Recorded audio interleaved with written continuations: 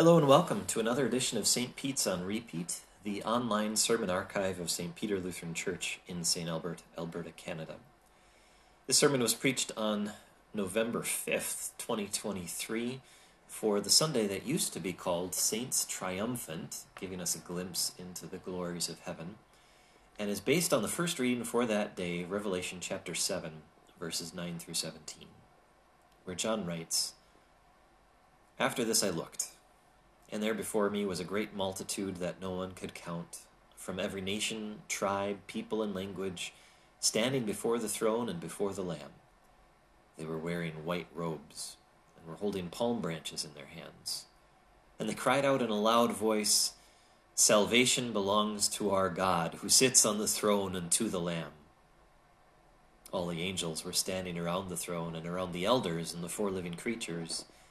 They fell down on their faces before the throne and worshipped God, saying, 'Amen. Praise and glory and wisdom and thanks and honor and power and strength be to our God forever and ever. Amen.' Then one of the elders asked me, 'These in white robes, who are they and where did they come from?' I answered, 'Sir, you know.' And he said, 'These are they who have come out of the great tribulation. They have washed their robes and made them white in the blood of the Lamb. Therefore they are before the throne of God and serve him day and night in his temple. And he who sits on the throne will shelter them with his presence. Never again will they hunger, never again will they thirst. The sun will not beat down on them, nor any scorching heat. For the Lamb at the center of the throne will be their shepherd. He will lead them to springs of living water, and God will wipe away every tear from their eyes.'" The word of the Lord. Dear brothers and sisters in Christ, in November of 1940, the city of Coventry in England was bombed by the Nazis. The town was destroyed and the centuries-old cathedral was reduced to rubble. In the aftermath of the war, the congregation made an interesting decision. They left the ruins of their cathedral in place and then built their new church right next to it. When they built the new cathedral, they installed a huge glass wall facing the ruins. Etched into the glass are large figures, 4 feet wide and 10 feet tall, images of saints and angels rejoicing in heaven. That's a beautiful design decision, because as you look through the glass, you see the remains of the bombed-out church, but through the glass that is etched with images of saints and angels, you cannot see the rubble except through the lens of the promise of heaven. The Coventry Cathedral is a fitting picture for life on earth, isn't it? There are lots of reminders of former traumas that still haunt us, but that's exactly why God gave this revelation to John. It was God's much better way to build a wall of glass windows for us to look through, so that you can view the world you live in through the lens of God's gracious promise of heaven. This is how John's revelation began in chapter 7. "After this I looked, and there before me was a great multitude that no one could count, from every nation, tribe, people, and language, standing before the throne and before the Lamb. They were wearing white robes, and were holding palm branches in their hands." It's almost the same picture as the Coventry Cathedral, isn't it? God showed John saints and angels rejoicing in heaven. This great multitude that no one could count were the saints. And although John doesn't use that word here, it becomes clear exactly who they are by God's own definition later. "These are they who have come out of the great tribulation. They've washed their robes and made them white in the blood of the Lamb." If I may, I'd like to take exception to the translation of this text. In the Greek, it's not "they who have come out," it is "they who are coming out." In other words, these are not survivors from one specific massive tragedy from the past. These are Christians of every age who have ever suffered anything. And Christians suffer, don't we? We live under the curse of Eden, pain in childbirth and painful toil just to put food on the table. We suffer pain and loss in life. We have to bury our parents or go in for emergency surgery. We see the signs of the end times all around us, wars and rumors of wars in Ukraine and the Middle East. Natural disasters like flooding in Libya and Morocco. Hatred and lack of love. Goodness, you barely have to turn on any device to hear about that, if you even have to turn on a device to experience it firsthand. We are in the era of the great tribulation that John referenced in his Revelation right now. But here's the good news. These are they who are coming out of the great tribulation. There is relief on the horizon. There is rescue and consolation. There is hope for this great multitude and for you and me. And it doesn't come from a piece of legislation or an act of solidarity for a nation at war. It doesn't come from reversing course on global emissions or becoming carbon neutral. It doesn't come from learning how to love someone for who they are or who they think they are. God says these are they who are coming out of the great tribulation. They have washed their robes and made them white in the blood of the Lamb. White robes and palm branches are signs of victory. But not a victory that this great multitude won for itself. They didn't go through life keeping their clothes, let alone their thoughts and hands and records, clean to the end. No, every one of them was dirty, and so are all of us. We may be tempted to believe that we are better than other people because we're here. We're committed to Christ. We're making that sacrifice every week. We may be tempted to believe that our own goodness, if only our commitment to coming to church and reading the Bible and living a Christian life, plays some small part in our salvation.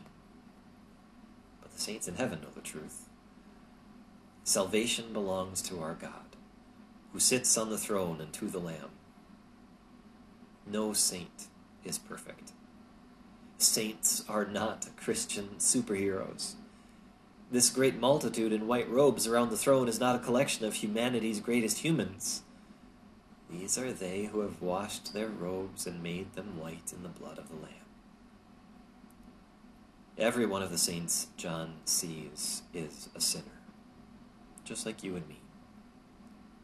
Not a single one earned his spot in heaven, and neither do we. Each of them is there because of what the Lamb did. And you know who that Lamb is, don't you? It's Jesus. In fact, that's one of the first things that anyone on earth ever called Jesus other than his name. Even before he started traveling the countryside, preaching and teaching in every town and village between Nazareth and Jerusalem, earning titles like Rabbi and Master, John looked at him and said, "Look, the Lamb of God, who takes away the sins of the world." Jesus is the Lamb of God, the Lamb of sacrifice, the Lamb of salvation. In the Old Testament, God commanded that the people only sacrifice lambs without blemish or defect, spotless and blameless. That was Jesus.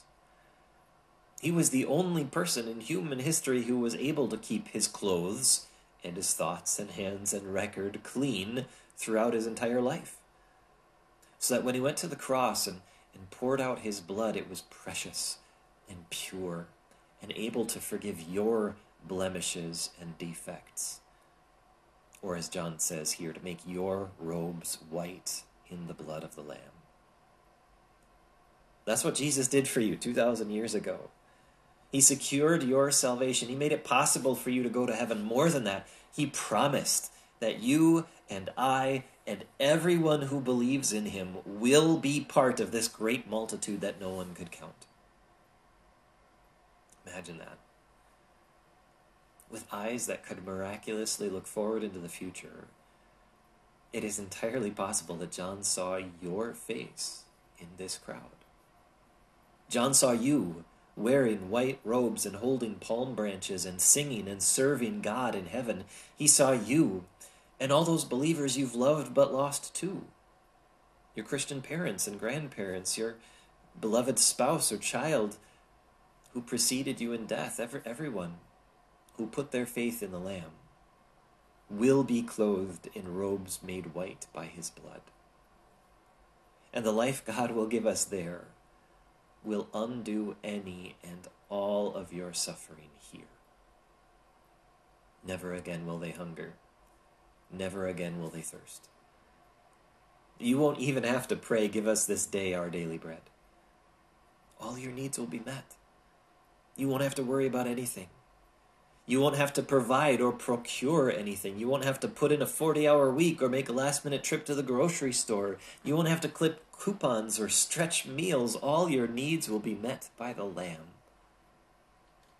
The sun will not beat down on them, nor any scorching heat. No more sweat on your brow, no more painful toil, no more adverse weather conditions, but perfect peace and pleasantness in green pastures forever. For the Lamb at the center of the throne will be their shepherd. He will lead them to springs of living water. Psalm 23 will be real life. For the Lord is your shepherd, and you will lack nothing under his care.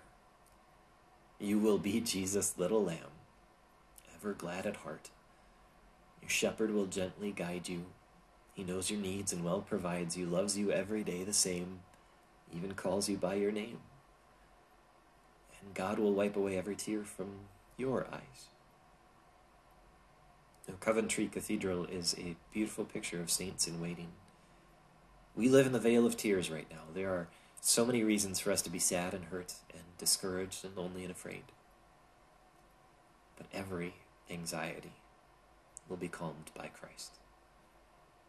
Every hurt will be healed by his hand. And he will wipe every tear from your eyes forever. We are saints in waiting. We live in a bombed-out, sin-ravaged world. But we are privileged to see every day of this life through the lens of God's promise of heaven. It's already ours, we're just not there yet. So as you deal with the fallout and try to clean up the rubble left behind by sin in this life, remember that it won't always be this way, but that salvation belongs to our God and to the Lamb. And because he loves you, you will wear white robes and stand before his throne and sing and serve him forever in heaven with all the saints in glory everlasting. Amen. Praise and glory and wisdom and thanks and honor and power and strength be to our God forever and ever. Amen.